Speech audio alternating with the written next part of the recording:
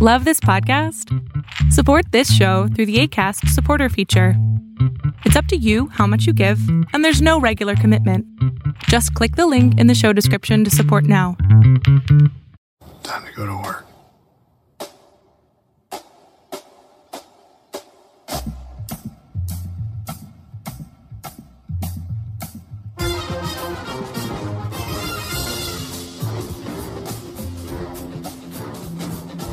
Welcome back, everybody, to another episode of Mace. Today we're going to do something a little special so that we can catch up and be live with everybody else instead of an episode behind. So we're going to do episode 2 and episode 3 today. I am back again today with Luke and Alyssa, and we're just going to kick it straight off with episode 2, The Star-Spangled Man. First thoughts. I thought it was an exciting episode, but I feel like there's a lot more backstory that we got to learn. And I think Marvel did what Marvel does best, which is action comedy, and they did that really well in this episode. But they also hit on some topical notes that I was like, okay, all right, Marvel, I see you. So all in all, I thought it was a really good episode for just episode 2 of the show. I'm not saying episode 2 of WandaVision wasn't great, but I just feel like the first couple episodes of WandaVision, everyone was waiting for something to happen, and this show is just like out the gate. Episode 1 stuff's happening, episode 2 stuff's happening. I mean, I'll get into my thoughts later, but on to you guys. What are your first thoughts on this episode? So, as you're talking, I was just thinking about this, and this is probably going to be difficult to do at this time if I wanted to, start ranking episodes. I feel like it's going to be safe to do this once all of them are out. But I kind of feel like this one's probably going to be on the lower end of the list. Not that it was a bad episode. It's just, you get questions. You get some really good points made, some really good nods, really good references, but you do get a lot of things of so I wonder if they're going to bring certain people back in because certain things are made. This was also the first time where I was getting too much of a feeling of a whole different show, which is very unlike Marvel. And I think we talked about this a little bit in the last one, just from the very last scene. But yeah, the intro, probably the first 10, 15 minutes, it felt like it was I was watching an episode of The Boys off of Amazon Prime. And that's a little unlike Marvel to do that kind of stuff. But that's just the vibe I was getting from it. And so that was made me feel a little bit weird about it. But yeah, you get some new characters. So you're getting into some of their story a little bit. And then it was just a lot of questions of where are they going to go with everything? Well, I really liked the episode. I think it might be my favorite one that we've watched so far, and now we're 3 episodes in. I think that's because it has so much about what I like about these two characters. Seeing a lot of the personalities, seeing a lot of conflict between them. I like not to jump too much into what we're talking about later, but I wanted to see the therapy scene ever since the first trailer came out, and we got that in episode 2, and I was so excited. And like you guys were saying, we got introduced to a lot of new characters. We got to see a couple of different sides of U.S. Agent, which I thought was interesting. And like you were saying, Drew, touching on a lot of actual real world issues. So I really appreciated the episode. And also, I haven't seen The Boys, so I don't know about that comparison. But I thought it was great. Well, I do recommend The Boys. It is just fantastic, and I think you'd probably enjoy it. But really quick, one thing that we were really concerned about was kind of set at ease. We got the two main characters together at the beginning. Okay, so it was my only problem. They put them together so fast. Yeah. There was literally no build up this episode. The whole last episode, it was kind of okay, they're separate. And at the end of the episode, they were like, Bucky, go see Sam. Sam's been calling you. And you're like, okay, cool. They're going to try to meet. And then the next episode, it was just he got mad at Sam. And then boom, he was right where Sam was. And was like, hey, man, we got to talk. And I was like, whoa, hold on. You just slammed them together. And then he was just on the plane with him and they jumped straight into the mission together. And I was like, oh, I didn't want like an entire episode of them still apart, but I wanted a little fanfare getting them together. I had no complaints. I've been waiting. Sure, yeah. I mean, that's what this whole show's about. So you kind of get it. I mean, it's they both witness that the government's doing some stuff. They're bringing in this new Captain America. So it kind of like, that's what really sets them on the same level of like, all right, like, I think that gives a lot more, that basically lit the fire under Bucky, right? Because he knows like Sam was given the shield. Why'd you give it away? Like, I got to get there and we got to figure this out because that was a dumb mistake. My gosh, I think that's like his whole motive in episode 2. That scene of Bucky watching the interview with John Walker on TV was like horrible. He was so sad. He looked so stricken, just curled up on the bare floor like we saw him sleeping in episode 1. It was terrible. So I understood that he was going to take action like immediately. But also, what about that intro for John Walker? Oh my gosh. There is nothing that will get me more excited than a good marching band and like a fun marching band song. And as soon as it started, I immediately recognized it and immediately was like, there's no way they're going to top this as far as opening sequences, for me at least. It was essentially a recut of Captain America's propaganda scene where he was doing the like, dun, dun, dun, dun, dun, dun, dun. It was that song that was like remixed into a fun poppy marching band song. And then he pretty much did all the same things too, right? Like he was signing toys, he was like shaking hands with people. And so the whole time I was like, I hate you, John Walker, but man, oh man, I love this song and I love this open, and I'm all U.S. agent. And then he sat down and then I was like, oh yeah, I don't like you at all. Or your face. Yeah. I think that was a solid intro because it really set up that, the whole episode is really just nods to the Captain America films in so many different little ways. And like I think every character had like one line or one phrase or something, some moment that referenced one of, whether it was the Winter Soldier or it was the first Avenger film. I like that, like right at the beginning, like the first thing that you see is referencing to the comics for John Walker. So you get like his high school jersey number when he peels the sticker off the locker. So the JW10 is referenced to his jersey number. It also references that his character can lift 10 tons and he had a class 10 super strength, which is pretty fascinating. So that's one thing that I was on the fence about the whole episode, because during the Good Morning America scene, they tell him like, oh, your body was studied and all this stuff. And it shows him throwing the shield. And like, so the whole time you're like, oh, he has super strength. Like he got the serum. But then later in the episode, when he and Battlestar, right, when they jump out of the helicopter to help fight the super soldiers, he doesn't have like Cap or Bucky super soldier strength. It seems like it just seemed kind of like he was really good at throwing the shield and was like maybe stronger than the average person, but I didn't see like super soldier John Walker.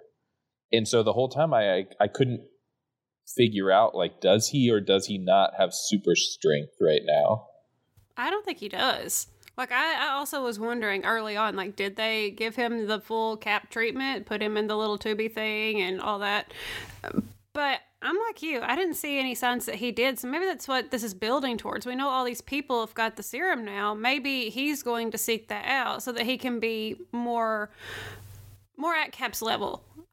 Because he's doing a lot now to try to get, I guess, like, to legitimize himself as Captain America. Like, he's trying to get Sam and Bucky to like him, and they don't. So that could just be the next step. We've already seen him getting really, really frustrated in this episode and in the next one. So I wouldn't be surprised if that's where he's headed. Yeah, I'm going to agree there. I think it could lead up to him being somewhat of a villainous type. I don't know if they would do this in the finale. It could be like, maybe the episode before, but I think we'll see I've got this feeling we're going to see a really good fight scene between like Walker and Sam. And it may be after he takes the serum. Yeah. I've been having this feeling, and even during the first episode, it seemed like they were trying to show so many different villains, right? Like, we don't really know who's the actual big bad this season because there's like 6 right now. And I did some more research after our last episode on John Walker and found out that, like, so he wasn't US agent first. He was, I don't remember, something else. He was something else first. And then he became Captain America. And then he became US agent. But he became US agent because when he was Captain America, his parents got killed. And then he went berserk and killed a bunch of people. And then somehow that's how he became US agent. So as soon as I saw that, I was like, oh, well, that has to happen, right? Like, that we've already seen him like have a temper tantrum. He's I don't know, more susceptible to his flaws than Cap was, like the original Captain America. So I could definitely see something happening down the line where like he's I don't know, like a mini boss that they have to beat or something. Definitely probably towards the end of this show, but I don't think he's going to be like the last episode. They have to fight John Walker and Battlestar. Well, I guess the question I have is, are we ever going to see Power Broker? Because it seems in the comics, Power Broker has been different people. So I'm not really sure what storyline we'll get with that. But I do know that John Walker and Battlestar, who's Lamar. Side note, I hate his uniform. I hate that they put his name like right on his chest. I just think that's the worst. I don't know why they did that, but anyway. But both of them eventually will meet up with Power Broker, and he's going to experiment on them. Unless it's if it's happened already, I just feel like that seems too weak. It seems like they would be stronger. So I feel like that's what it's going to have to lead up to. I agree. The question I have is, will we actually get to see Power Broker or not? It's hard to tell right now if they're even going to fight Power Broker, but are we actually going to see him? I don't know that we'll see him. I think that it'll be something that they leave for later down the line, as someone in their back pocket. But I definitely could see this series leading to Power Broker experimenting on them, and maybe from them he experiments on Lieutenant Torres, right? And maybe that's how we start this series because I mean, if you look up Power Broker and who all he has created, essentially, I mean, the list is crazy long. It's like 30, 40 people that got their powers from Power Broker in different instances throughout the MCU, but they're not MCU, I guess. Whatever, the comic universe. So it could very well be like the beginning of a new series down the line that they kind of want to keep in their back pocket, but they want to make sure that we know, hey, he's here, he's part of this. Speaking of Power Broker and people getting powers, we finally get to see Isaiah Bradley.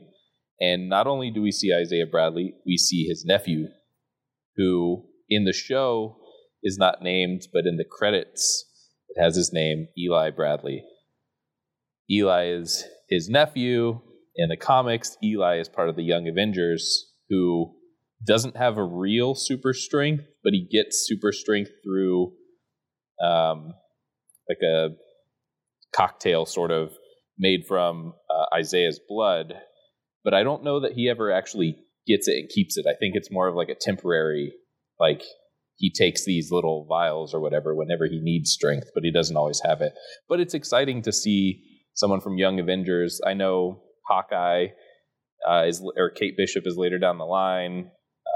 She's a part of the Young Avengers, so I'd be excited to see where that goes. And if if it falls into that like Teen Titans is always made for kids, right? So is Young Avengers going to be like cheesier and for kids, or is it going to be like the new Teen Titans show and they're going to be like, no, the people that want to watch Young Avengers are the same people that watched Falcon and the Winter Soldier and WandaVision, and they don't want a show that comes out just for kids. So I don't know, that's all for later, I guess, but I was excited that was Wanda's kids also in the Young Avengers? Yep. Yes.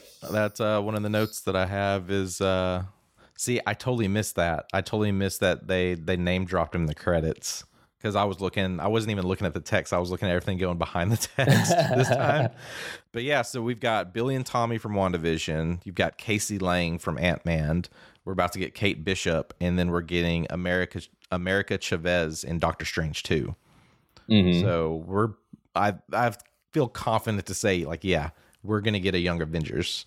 They've already got all the characters set up in some way. So I wonder if it'll be a late 2021 or if it's going to be like, if it's even going to be further 2023 or something. No, yeah, it's got to be later. It's got to be like it probably will be announced in 22, but I bet you 23. Well, jumping back to what you said that you were paying attention to what was behind everything. I guess there was something behind everything that I definitely missed last week, or for episode 1. I don't know if you guys missed it as well, but Thaddeus Ross, he's like the dad in the Hulk, who's also Red Hulk, I guess is what he's eventually going to be. I don't know if they're going to work that in or not. But he's also shown up in the Avengers. I believe in Civil War, he shows up to talk to them. But he, in the comics, is trying to, and I think in Hulk is actually the reason that he is trying to find the place in South America, is trying to create an army of super soldiers. Well, in the comics, I guess he's trying to create an army of super soldiers with the help of Power Broker. So there's a line that appears, and it has his name at the beginning, and his name is crossed out. And then the line is like redacted. But I mean, that's another thing to think about. Like, is this another person in the MCU that we could get as like a pop-up or crossover character in this show? That's not like a, I know we all said that we want Ant-Man to show up, but it's not like a big name like Ant-Man or the Hulk or something like that. It's like, okay, here's this guy that's kind of popped up here and there. He plays a big part, but he's not like a huge character in the movie, so they could easily just shove him into this show and it'd be like an moment of, hey, is this where this is going? Because right now we still kind of don't know who's bad, who's good, who's doing what. We're just kind of guessing. Kind of like with WandaVision. Exactly. It's just like, what's happening right now? But at least now it's like, all right, well, we've also seen a bunch of stuff that's making us ask these questions. Right? I feel like in WandaVision, it was like, I mean, from the beginning, everyone was like, oh, whoa, it's kind of, where are we? Yeah. What are we doing? So like with WandaVision, I guess we had the commercials. With Falcon and Winter Soldier, we have the credits. Yeah, exactly. Kind of nitpick like all these different clues and stuff. Which there's 2 other things, but I'm gonna save it until we talk about episode 3. I'll reference episode 2. One other, I think this was probably the most special moment for me in this whole episode. Was basically like one of the very last scenes when you see when they reveal Zemo is the cell number, which is a reference to Princess Leia's cell number from A New Hope. His cell number was 2187. I didn't catch that. I wrote that down as well because my first thought when I saw it, I was like, I got to look up numbers. And boy, oh boy, do I have a crazy thing that I looked up for you guys in episode 3, but we're not there yet. But yes, as soon as I saw it, that's a great point because that was like the very first thing we saw was JW10. I was like, all right, here's 10. Like this has to mean something. What does this mean? And there's just nitpicking all of that. That was like so many clues. Numbers, letters. It's all something. Yeah, we can talk about a lot of the other nods to like the Captain America. Like I think one of the ones I really liked was would you ever, throw yourself on a grenade? And Walker was like, he's like, oh yeah, I've done that many times. Like my helmet, is made of this special material, blah, blah, blah. And then but if you really think back of like Captain America, like he threw himself. Yeah, I definitely agree. I think that the show has done a really good job of making John Walker seem like a carbon copy, but like one that's then been put through this weird government procedures where like, yeah, he's good and yeah, he jumps on grenades and he's strong and he's smart, but like he's also sucks at talking and kind of has an anger problem, but he's close. But he just seems like fake, like everything about him is so manufactured for what the government wants him to do. Yeah. That goes back to my reference of The Boys. That's why this feels so much like The Boys. So if you're not familiar with The Boys, it follows people that have these, superhuman abilities, but they're basically all under this organization that runs their day-to-day, like all their marketing, all their social media, that basically tells them what to say. And, it's like that's just what this felt like so much. I agree. I definitely agree.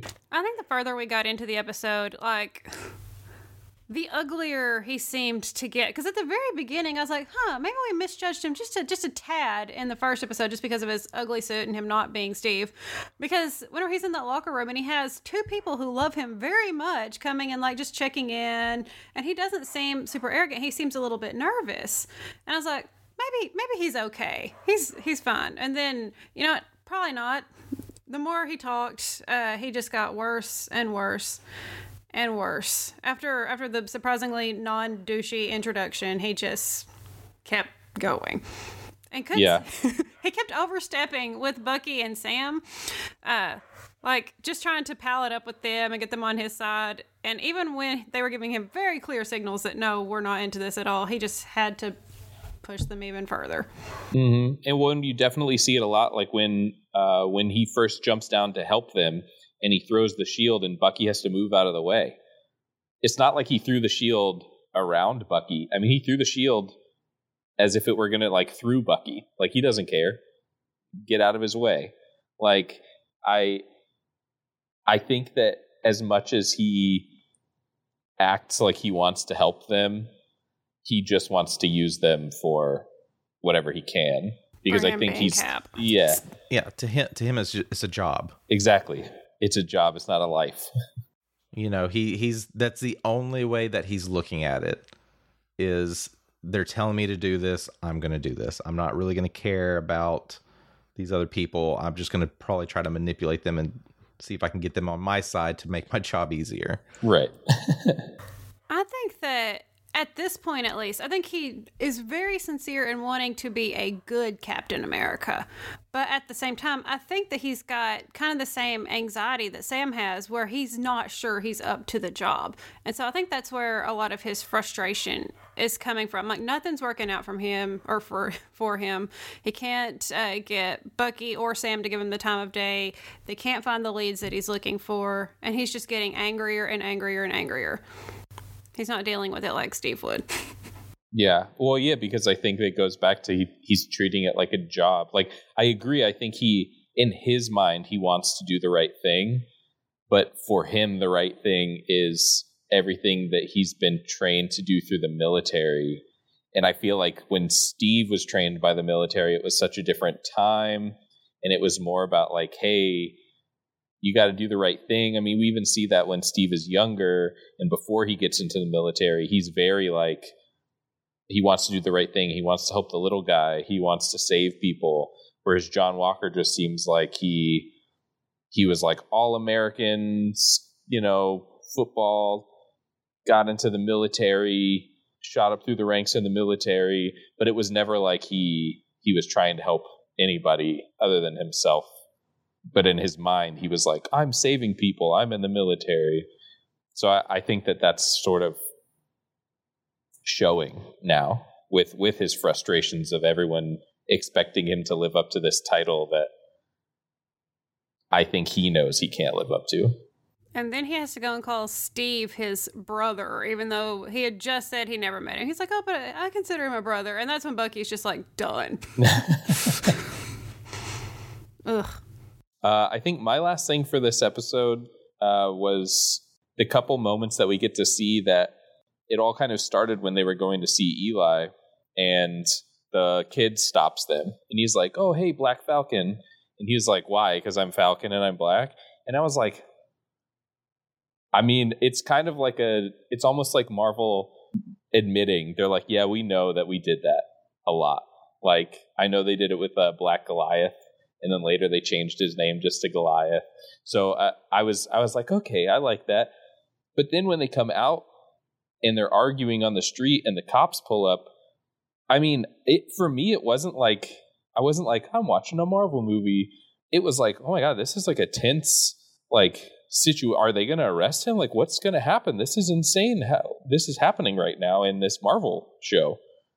But I also think it's an important thing to show people. And so it's like a look, it's happening. It's even happening to an Avenger. And so I was like, okay, Marvel, I see you. This is cool. I like this. But it was definitely a tonal shift. Like, as soon as they met with Bradley, it was like quick tonal change from them like bantering to each other as they get to his house. They get to his house, everything changes. It's super serious for a good 15 minutes. Yeah, I think that was really smart because it definitely gets you immersed into the show more. Because at that point, I agree. Like, I wasn't even viewing it as like this Marvel show. Even going back to like the first episode that we talked about, when you're getting more of like their day-to-day struggles and like, how are we gonna pay for this? And it's like, I've got to go do all this stuff and save the world basically, but when I come home, it's how am I gonna eat? It's kind of weird, interesting, and then now you're like, right, you got to go to jail. Yeah, it was crazy. Another little nod similar to that. I did like the Black Falcon because I dove into that, because it was a good nod to like Black Panther and Black Goliath and all these characters. And I was reading into the shift when they started dropping that for some of the characters, which is pretty fascinating. But when we get the White Wolf reference, I started digging into that and curious if Bucky is going to stay as the Winter Soldier or if he wants to be the White Wolf. Well, in the comics, I believe the White Wolf is like a completely different character from Bucky. Mm-hmm. And he's like, I don't remember if he's head of or he's part of like Wakanda security, like Wakanda police, basically. Mm-hmm. And so when that happened in the movies, I remember when he said that he was the White Wolf, I was like, oh, that's cool. Like, I wonder if they're kind of like merging these characters, since he's not, White Wolf isn't like a huge character. I mean, yeah, in the Black Panther Wakanda comics that I've read, he's not a huge character. So I was like, okay, that makes sense that they're trying to like merge these two characters into one. But now that he said it again in the show, it's like, okay, I feel like they really are. Like, maybe during his time in Wakanda, he became part of the Wakandan police and he really was the White Wolf. Sure. I think they're throwing a little too much into these episodes because now it's getting harder to decipher, like, is this just a really cool nod to into this universe, or is this a clue that we're going to get something? Like one of my favorite parts of like Endgame was when you see Hawkeye, like he's not Hawkeye anymore. He's someone completely new. And I hate it because the name had just slipped from my brain. Ronan. Ronan, yeah. So now, because when I saw that, I was like, ooh, that's really interesting. It's like, are we going to see this transition at the end where like Bucky's, he's trying to like get out of this like Winter Soldier, pain that he's in, more or less, like, what he's been through. So like, is the White Wolf, is that going to get him out of that? Like, is he going to go that route? I think that'd be really fascinating to see. But yeah, definitely. I don't know. I could definitely see him going that way, just because I think that Sam's going to end up being the new Captain America. Just throwing my thoughts out there. I think if the two of them had the chance, I think Sam would do it, and Bucky would go back to Wakanda. So I definitely agree. Well, I would say the very last note I could probably make, this was part of the credits, and I think this was on the same screen. You get another nod to Captain America, but this time it was from Endgame, where there was one of the steals that said, "Where do we go now that they're gone?" Which was like on the poster as you get into like the group meeting that Steve was in. I thought that was nice because like now that I'm like thinking about it, I think that was really good because throughout this whole episode, you really started with references to the first Avenger and then references to Winter Soldier, and now you're getting this final reference to Endgame. But I'm pretty sure it was on the same screen you got the Power Broker is watching. Yeah, up at the top. Yeah. Which that was pretty cool. I keep thinking, like, every time I watch it, I feel like I need to sit down and watch the credits, which sounds ridiculous that I'm going to watch just the credits of all 3 episodes. But every time I watch it, I can't tell if I'm finding something new or if there just is something new in the credits. So maybe when it's all said and done, we'll have a special episode and always just talk about the credits. Credits only. Well, I think with that, we're going to move on to episode 3, which aptly named Power Broker. First thoughts, I think I got too excited. There are a lot of things that I really like that are teased and mentioned and walked by and shown on screen. And then by the end of the episode, they left and I was like, why would you do that to me? I wanted so much more. We'll dive into that when we're in the episode. I don't want to give anything away yet. So let's hear your first thoughts on episode 3. This episode kind of felt like the Zemo show. He just kind of like comes in, takes immediate control. Bucky and Sam are just kind of like on the sidelines, like side glancing at each other after Zemo shows up. And then, Sharon comes in. We don't fully know what's going on with her. But like, yeah, Zemo, it feels like it's all about him in this episode. He breaks out of jail within like literally 5 minutes. And then he's just like hanging out with them and doing their thing, but also kind of like carefully coercing and guiding them to do what he wants them to do. It feels very shady, even though they're trying to make him, it feels like they're trying to make him seem like kind of likable. Maybe like they kind of do with Loki a little bit, make him a villain that you can kind of like be interested in, but I don't trust him. Yeah. I love that, the Zemo show. That's brilliant. Yeah, definitely. Okay, yeah. So for this, I would agree. There's 2 major things that happen in this episode. I definitely like this one better than the previous one, but for me, there were a couple of like very cringeworthy moments that I was like, why are y'all doing this, Marvel? We can talk about those later, but maybe let's talk about Zemo first, because I kind of like what they're doing with him in certain ways. I think one of the big developments from this is that they're taking the different versions of him and kind of merging them, I think. Because I believe in the films he had a different reference, whereas this one we're getting a little bit more of the Baron Zemo version. So you're kind of saying like he's got a wealthy background, like the guy's got his own private jet. Again, this kind of circles back to episode 1. You got these heroes that save the world that like basically have no income, and they're like, you got money? Like you got your own jet? Like, why don't we have this? But it's like an old jet with like moldy food in it. Like I was confused as what was happening. Yeah, it was there. a little weird, but like some of those moments just were kind of weird. But yeah, it's like, is he going to be like this mad villain? Just give him a sword. Like, where's his sword? That's what I want. The whole episode, he pulled his mask out, and I was like, oh my god, we're going to see like a sword in that car. Nope, no sword. Later, he like jumps in to save them with his mask on. I was like, he's going to pull out a knife or something, and it's going to be like his sword. No, that never happened. I was like, oh, come on, give the guy a sword. I know it's only his first episode, but I guess supposed to be a Baron. Yeah.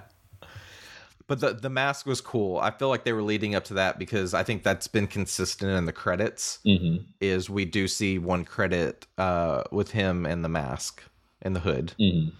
So I did like that. They kind of like brought that in. It was like a first time thing. But yeah, I mean, overall, it was one of those weird moments. Like, I think thinking about like the whole escape from prison thing now, I'm thinking of like a Mission Impossible when like Ethan was like stuck in jail and they had to get him out. I see a lot of resemblance in that. Same kind of motions, same kind of doing things. I was going to say it lined up with the way he like did the whole thing with the senator in the first episode, where it was like Bucky telling the story sort of, and then we would cut to something completely different happening. And I got that vibe again, and I was like, please do this at least once every other episode, because I love it. It's funny, and like the whole time I was like, oh, I love like heist movies and prison break movies, especially like the Ocean's movies, where they like, you don't really know what's happening until the very end, and they show you how they did it, and you're like, oh, of course. And so the whole time I was like, oh my god, this is so cool, like he's escaping. But then in the back of my mind I was like, what if this is just a trick and he didn't get him out? But then they did get him out. But that's all I could think the whole time. I was like, am I being punked right now? All I could think was, I don't know if y'all have seen this YouTube series called Pitch Meetings, but they have a phrase that they use in almost every single one, which is, it'll be super easy, barely an inconvenience. And it's always something that seems like it should be a huge obstacle to the characters in the movies, and it's just not. And in his case, it's escaping from like super prison. Oh, no, it's going to be super easy, barely an inconvenience. He's going to steal some guy's uniform and just kind of slip out like he was never in there, and no one's going to go looking for him at all. Yeah, and nobody really, it didn't seem to raise any alarm until we see Captain America and Battlestar there. And the guy was just like, oh, do you think that had anything to do with it? And they were like, come on, let's leave. And they left. And I was like, what is this like incompetent prison that they would just like let people go because there's a fire drill and a riot at the same time? I'm confused. Yeah, they do not seem concerned at all. At all. Yeah. Oh yeah. That was, and that just may go into like, we're only getting so many episodes. So I feel like in each one we're going to have these kind of moments where like they've got to do something kind of tacky or cheesy or just convenient. Not fully, just to push the story through. Right. Yeah, moving along. So let's talk about where they go. Oh, yes, please, let's. to Madripoor. Madripoor is like cyberpunk Tokyo 2035. Crazy bright neon lights everywhere. I was so excited when I saw it. I was so excited when they said they were going there, because it's a huge place in the X-Men comics. I mean, any X-Men that you can think of has probably been to Madripoor once or twice, including my favorite, who we'll get to, because there's a huge note that pops on screen for 1 second and they don't even go there, which upset me. Yep, they go to the other place, but yeah. My God, I was so excited that that's where they were going. And it was just kind of, I feel like it opens up a whole new world of opportunity for them to start series, to take series.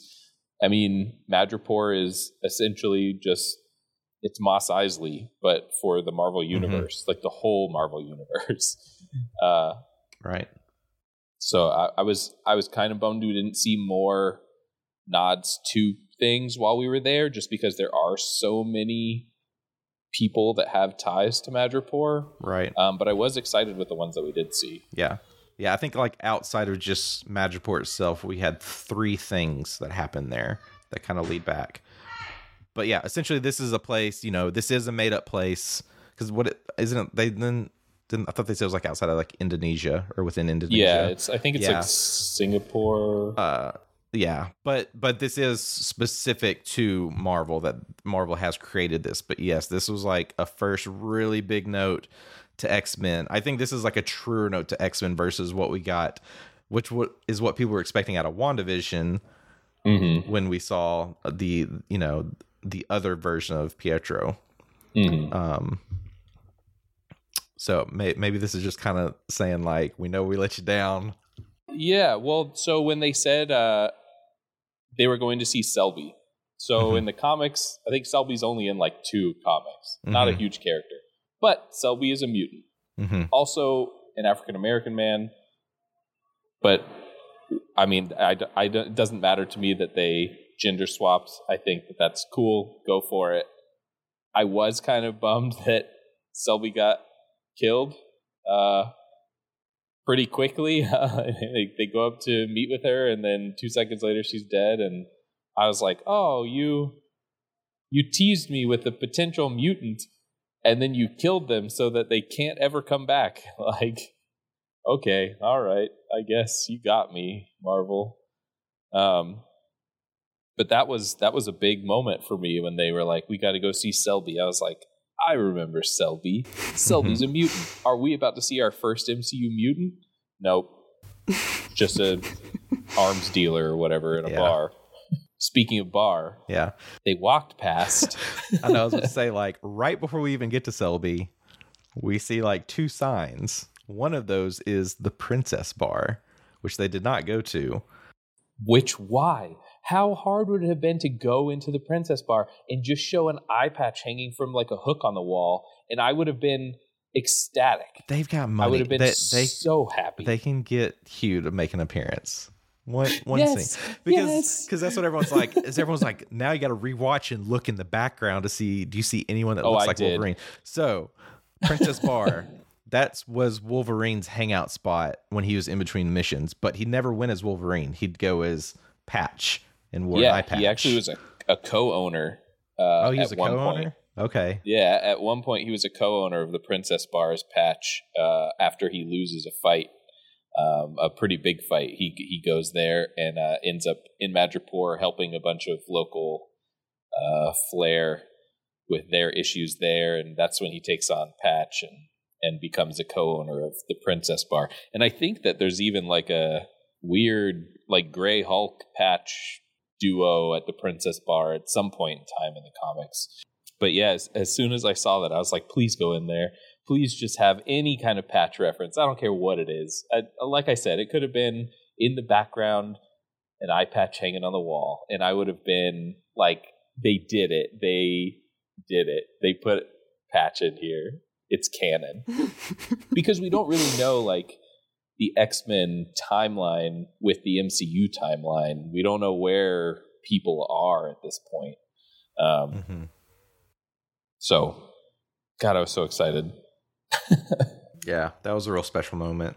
But they end up going to Brass Monkey and digging. So Selby has so many references. I should have noted all these down, but there's about 5 or 6 different references to Selby.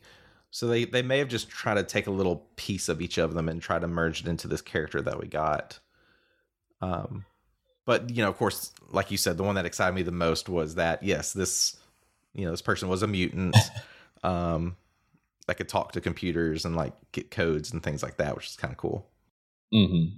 I feel like there were a couple missed opportunities while we were here for more nods. Not that the show needs more nods to things, but when they go into the art museum and the only thing I could see was like a blurry red shape and what looked like a suit of armor. And I was like, I kept pausing the video every time the clarity was like enough for me to kind of make out what it was. And then finally the camera angle changed and it was just a helmet and like not a special helmet, just like a Spartan helmet and a normal suit of armor. And I was like, oh man, I thought that was going to be something cool that I saw. I liked the idea of having this like whole world set up, basically. Like we didn't get to Madripoor and not understand what it was. Like we got there and everything was explained without explaining it directly to. I mean, I guess Zemo kind of explains it to you, but I feel like everything else was kind of set up in a way that made you just dive straight into it and understand it. I didn't know anything about Madripoor, so whenever they said that they were going there and they started walking and I saw this day, I was like, okay, fake Tokyo, let's go. That was all I needed to know. And I was like, okay, so this is where we are. I didn't know anything about the connection to the X-Men. Quite a bit. We actually had one other one. Well, not so much the X-Men in a way, but a Smiling Tiger. Mm-hmm. So when they get there, they were basically like, Zemo was like, okay, you're going to be the Winter Soldier again, which kind of like leads you. I think that's more of a clue. Like that's his whole goal. I think Zemo would rather have control over him and being able to utilize him, to fight and whatever. But we do see that he can fight too. He knows how to take people down. Whereas with Sam, he's known as Smiling Tiger, which I'd never heard of before, so I had to look into that. Smiling Tiger was part of the New Warriors. And this is kind of another nod because he actually looks very similar. When he's in costume, he looks almost like Wolverine. Like he's got clawed fingers. But his suit is kind of like the yellow and black. And if I remember, he's also in the Thunderbolts. And there's a fun little backstory. I think it's when he's in the New Warriors. They steal a Quinjet from the Avengers and crash in Madripoor. And that's how Smiling Tiger becomes, like they crash there and he's stuck there. And then so he just decides to build a crime empire. And so Smiling Tiger becomes a criminal lord in Madripoor. So I thought that was kind of funny that here he is playing this character that, like, come on, everyone in Madripoor would know Smiling Tiger. They wouldn't be fooled by like a kind of lookalike. Yeah. So I thought that was kind of, I don't know, I thought that was kind of like a funny nod that they did. But on the other side of the Thunderbolts is the Thunderbolts was actually the new Masters of Evil originally, which was formed by Zemo. That was a bunch of supervillains pretending that they were good so that they could get like hidden S.H.I.E.L.D. intel. But then most of them decided through that they were actually going to be good. So there's a bunch, if you look up like the list of who's on the Thunderbolts, there are a couple big bad guy names that are still bad guys, but a lot of them ended up changing sides and becoming heroes. So I was like, oh, this is kind of like a weird tangled web of like, here's a Marvel reference, Smiling Tiger. But did you know Smiling Tiger came from a team that was put together by Zemo? So it's like a reference in a reference because here's Zemo. So I thought that was kind of funny. Referenceception. That's all we're getting. So what happens after this was kind of what I made a note of earlier, something that happened in episode 2. So in episode 2, they Sam and Bucky had this moment where they talk about, well, let's go steal the shield. And they talk about like, well, remember when we did that with Sharon? And then I was like, are we going to see Sharon? Episode 3. We see Sharon. Sharon is back. So now she's here, and they got to like figure out like, okay, we need your help again. But she's like, no. Well, but then yes. Yeah. But then yes. I thought it was interesting because we see Sharon kind of helping them escape this situation. After, I mean, we don't really know. Like, I assume Sharon killed Selby. Somebody shot Selby. She was in the club. So then do we... because they showed whenever they were first walking into the bar, there was a girl in like a black hood that kind of peeked over there and then like did this and walked off. So she clearly recognized him. That had to have been Sharon. Whenever I noticed that girl, I was like, oh, that's Right. Sharon. She's waiting to see those boys. So I think it was her that killed Selby. So she was shot there. Selby, and then she has to have like lightning fast movement. Either that or she has like her own, which later in the episode we do see that she has like an assistant, a secretary. I don't really know what her driver is to her, but it seems like some sort of partner, because then we also see somebody shooting people that are chasing them, but then all of a sudden she comes around a corner. And I was like, how did she shoot from a window way over here and then also run around this corner like 5 seconds later? So it almost makes you think like, and we kind of see throughout the episode like them, Sam saying like, come back with us, and she's like, no, I can't go back. And he's like, I can get you a pardon, and she's like, So I wonder if she has built her own little army or empire or something in Madripoor that we don't know yet. She's got something going on. Yeah, she would have her own network. Yeah. Oh, yeah. She'd have to. Yeah. So I thought that was fun. Seeing her in action. A weird note, if she owns this place that has all this priceless art, why would you throw a party where people can drink and dance and touch the art? That seemed ridiculous to me.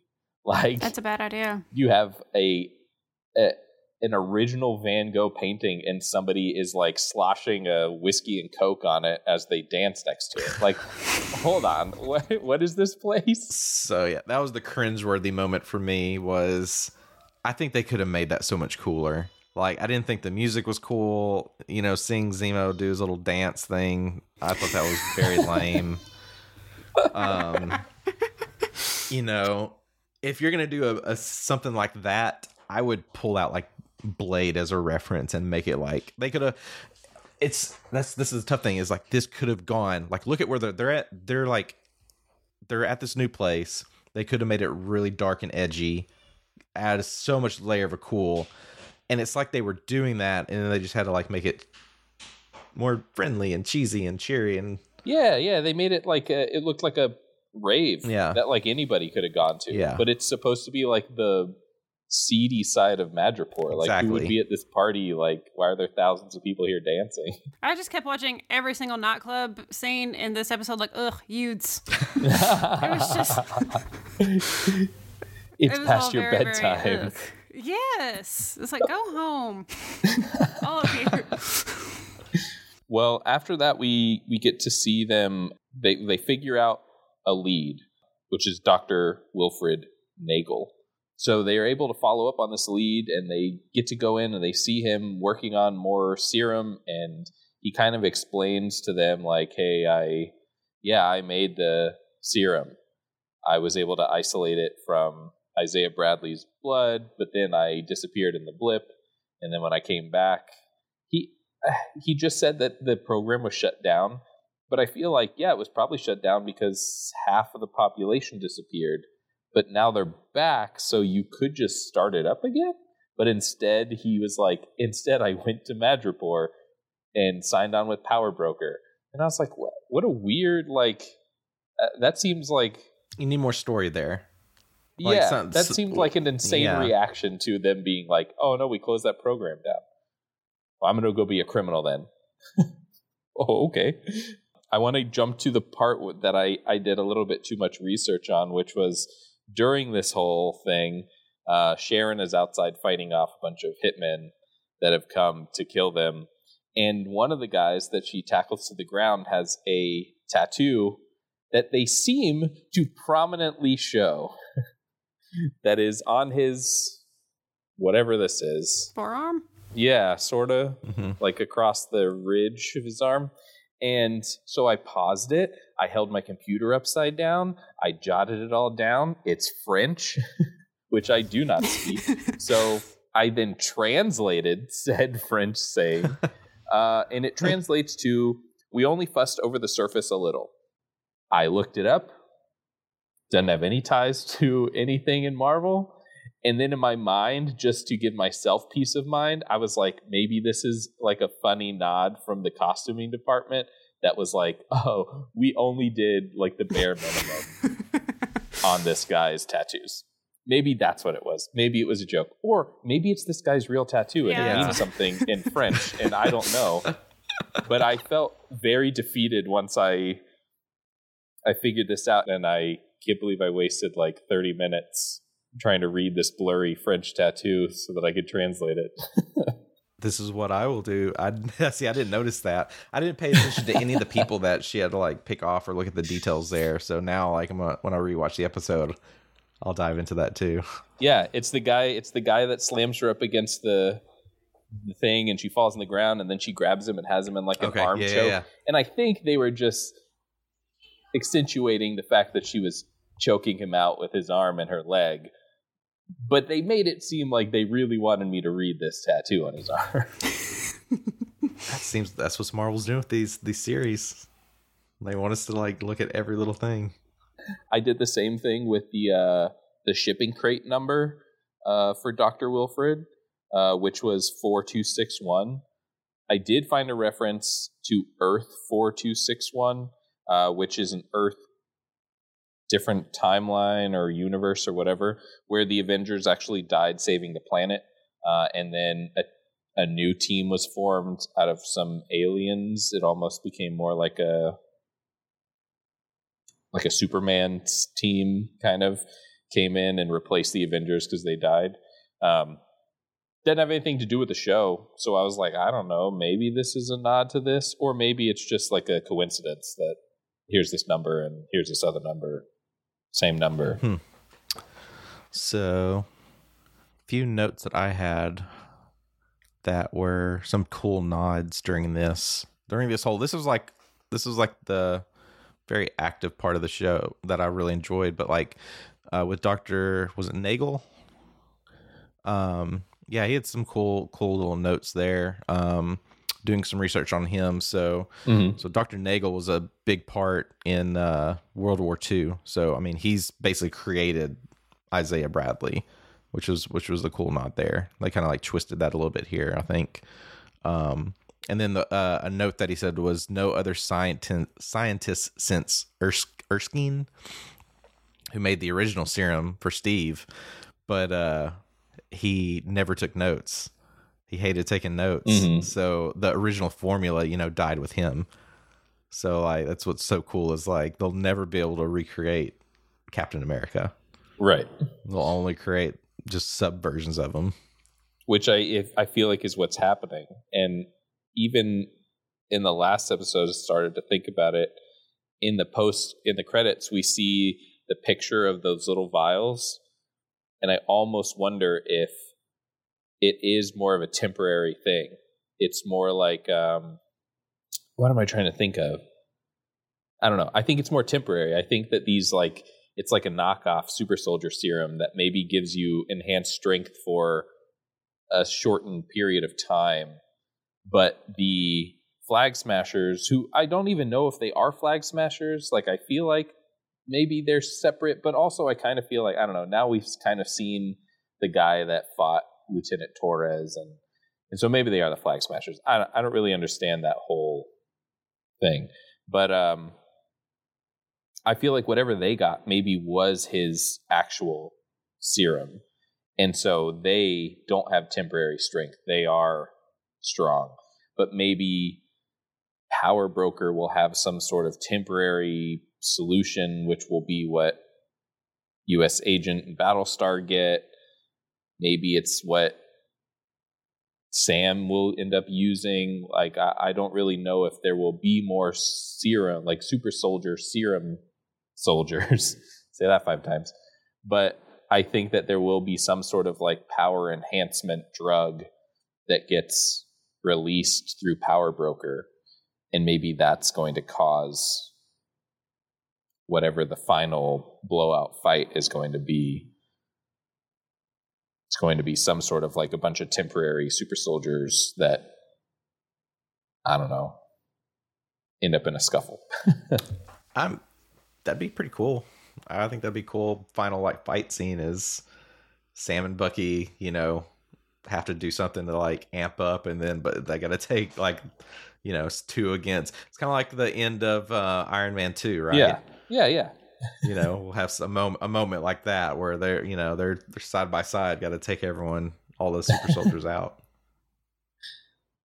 Do we want to talk about the ending really quick? Because boy, oh boy. Yeah. Yeah. I mean, there's the ending, and then I've got one other little note that I have. We can talk about it. Sure. Yeah. So when they finally wrap up everything in Madripoor, they're leaving on Zemo's plane, and they're trying to figure out where to go next. And he's like, let me do it. Again, the Zemo show. He's definitely in charge of them. It's like they have little to no say as to what he does or wants to do. They're just kind of along for the ride. Or at least I definitely feel like Bucky is that way. And like maybe that's something that will come back, is that he is slowly poisoning Bucky's mind into being his servant again. But for the time being, I think Bucky just feels like it's the lesser of 2 evils to follow him. But anyway, they follow him, and when they land, Sam and Zemo go into a building, but Bucky picks up one of the little tracker beads from Black Panther and follows what seems to be a trail of them, but then at the end he only has 2 in his hand. So I was like, how did he follow the 2 that were within eyesight of where he was standing to this dark alley? Well, he must have I feel like he noticed them when they were walking. I don't know. It's weird.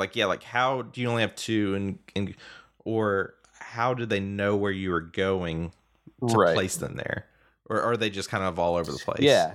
Who knows? They could have clarified that a little bit more. When he gets to the alley, there's the classic, looks this way, nobody, turns around, there's nobody, turns around, boom. There's a personal guard from Wakanda. And she does have a wrist, a bracelet that's made out of the little beads. So I don't know if they are hers, or is it like a Wakanda's got spies everywhere kind of deal. But I was like, oh man, okay, so we've got Madripoor and Wakanda. I mean, they didn't go to Wakanda, but we've got instances of both in this episode, and we're only on episode 3. So this show could literally go anywhere, where I feel like WandaVision was leading us in a very specific direction. Yeah. This show is who knows? Who knows where we're going to go next? Oh, yeah. Well, the whole ending, this goes back to something that was stated earlier, where the Wakandans believe that Zemo, they're like Zemo bombed, they're on Zemo is on their radar. And so they've probably been spying on Zemo since he's been in jail. So, that was the big nod here. It's like they're coming for him. Right. And I wonder how Bucky is going to, how's Bucky going to get him out of this one? But I almost feel like that's how it is, right? Bucky's, it's almost weird that the show is called Falcon and Winter Soldier, because Sam is just kind of like a supporting character as opposed to a co-lead. I feel like he does have his moments, but I feel like for now, at least, this show has been a lot more Bucky centric. Bucky's the reason that they got together. Bucky's the reason that Sam even is like, man, I need to go get the shield back. Bucky's the reason that they got Zemo. Bucky's the reason now that he's going to protect them from Wakanda. Even in Madripoor, Bucky was the reason they even got to go see Selby in the first place. So this is just a very Winter Soldier show. Sam had his good 10-minute open for the series, but then that was kind of it. And where's his wings? Yeah. This whole time, he's not even the Falcon now. He's just Sam. And Bucky is always the Winter Soldier. He's always got his metal arm, but getting more of the civilian, we're always going to be in civvies, and right. We're not going to suit up again until the very end. Right. Just on the arm really quickly, and kind of jumping back to episode 2, when Bucky's about to jump out of the plane without a parachute, why does he rip his sleeve off? Is there any purpose to that except for to remind us that he does have a metal arm? Maybe. No, I definitely think it was it was a gratuitous flex of his metal arm. Yeah. It's just like a flex. It's fan service. We didn't forget, though. Yeah, right. Then I was like, because I thought the same thing when he ripped it off. I was like, what was the point of that? Yeah. And then I was like, maybe it's he doesn't want to rip his shirt. And I was like, he ripped the sleeve off. I don't know. I have no clue. Yeah. Just got nothing. Speaking of Bucky really quick before we get to your last point, there was another moment where they had a big thing with his book in this episode. And I don't know, and correct me if I'm wrong, but I don't know that we know that this is Steve's book that he's been writing all his stuff in. Do we know that? That's what they said. Oh. Yeah. Yeah, he Yeah, he gave it to Bucky because it was like, it was like Steve's book because it was all the things that he missed. It was like all like the pop culture. Yeah, but I just didn't know that if we knew that that was the same book that Bucky was writing his list in, because I don't remember that. I don't remember Steve giving it to him. Yeah, that's another thing. Is I have to go rewatch so much to try to find that we had that moment. I was like, oh, this is Steve's book all of a sudden, and Bucky's just using it as well. Right, and I think this goes into the credits. I think there's a couple of steals where we get pages from the book that kind of tie that together. Okay. Yeah. Again, let's do a credits episode. Only episode. Yeah, when it's the series is over. Sure. Yeah, so I'll circle back to I guess my last little note. Did either of you catch the DC reference? The DC nod? I don't think so. Should have took a little bit better notes, but there's a moment where who was called Mr. America? Was it Bucky? Yes. Yeah. Someone called him, are you Mr. America? Mr. America is like the original DC hero. He's like one of the oldest DC superheroes, but instead of a shield, he had a whip. Which is really weird. Yeah, that does seem weird. But there was a couple of different versions of Mr. America, but yeah, they kept with the whip. So it's was this just a fan of indie? If it was during that time, I didn't look into the years and everything, but yeah, I thought that was pretty fascinating that they would throw in a little DC nod there. That is pretty funny. I know that as much as people want to say there's a feud right between DC and Marvel, who's better? DC and Marvel do a lot of crossover, not crossovers like the Avengers meet Justice League, but they do a lot of crossover stuff with. There's a really great series if you like comics. That's Stan Lee reimagined, and it's the Justice League but reimagined as Marvel characters. And so Superman's an alien from outer space, and the reason he has his powers is because the gravity on Earth is different, so he can jump and fly. Batman is a guy that I don't remember if he's bit by a bat. Something happens and he can turn into a bat, half bat, half man. Yeah. So it was a really fun thing that they did, and I'm pretty sure that DC got a chance to do the same thing and did a reimagined Avengers as DC characters. So I do like this idea of maybe one day far in the future, after we're all dead, there's going to be an Avengers Justice League crossover event, and it's going to blow up the planet because everyone's going to be like, oh my god, it's for everybody. Or we just start writing it now. we'll make this when we're 50 or 60, but could you imagine James Gunn? I mean, he'd be the only one that could do it, right? Because he's the only one that's done both. Yeah. But I don't know that the Feige brothers and Zack Snyder would get along very well. I mean, at that point, we just need their money, and at that point, they'll have enough money. Literally, you just give us, each of you just write us a gigantic check so we can go make this, and then your name will be on it. And I'd watch it. Yeah. All right. Well, I think that does it for this week's special double episode. But now we're caught up. So that's exciting. Next week we will be able to put out the episode along with the episode as it comes out. So that'll be exciting. Is there any other points you guys wanted to hit, I guess, before we wrap? I laughed at the Skull Island reference. I do remember that.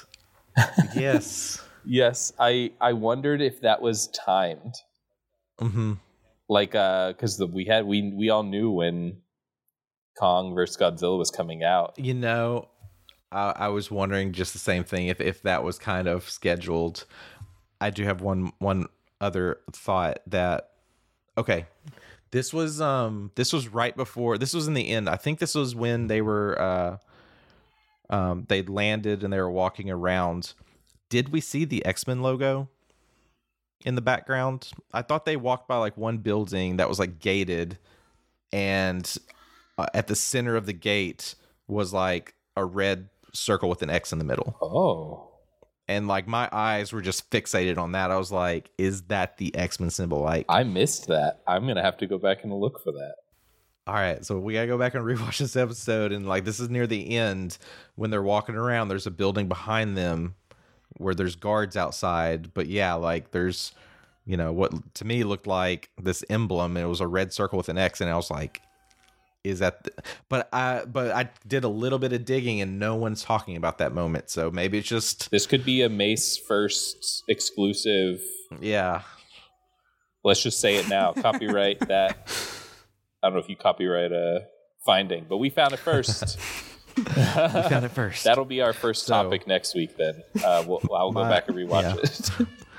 My hope is for a lot more X-Men references, maybe a little less Zemo show. Hey, as long as they keep him like funny, cocky Baron Zemo, I'm all for it. As long as he's not like weird, kind of creepy Uncle Zemo from the movie.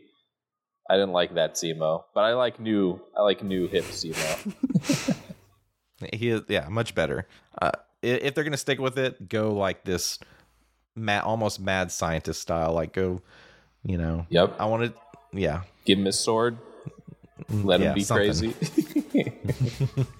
All right. Well, thank you for joining us.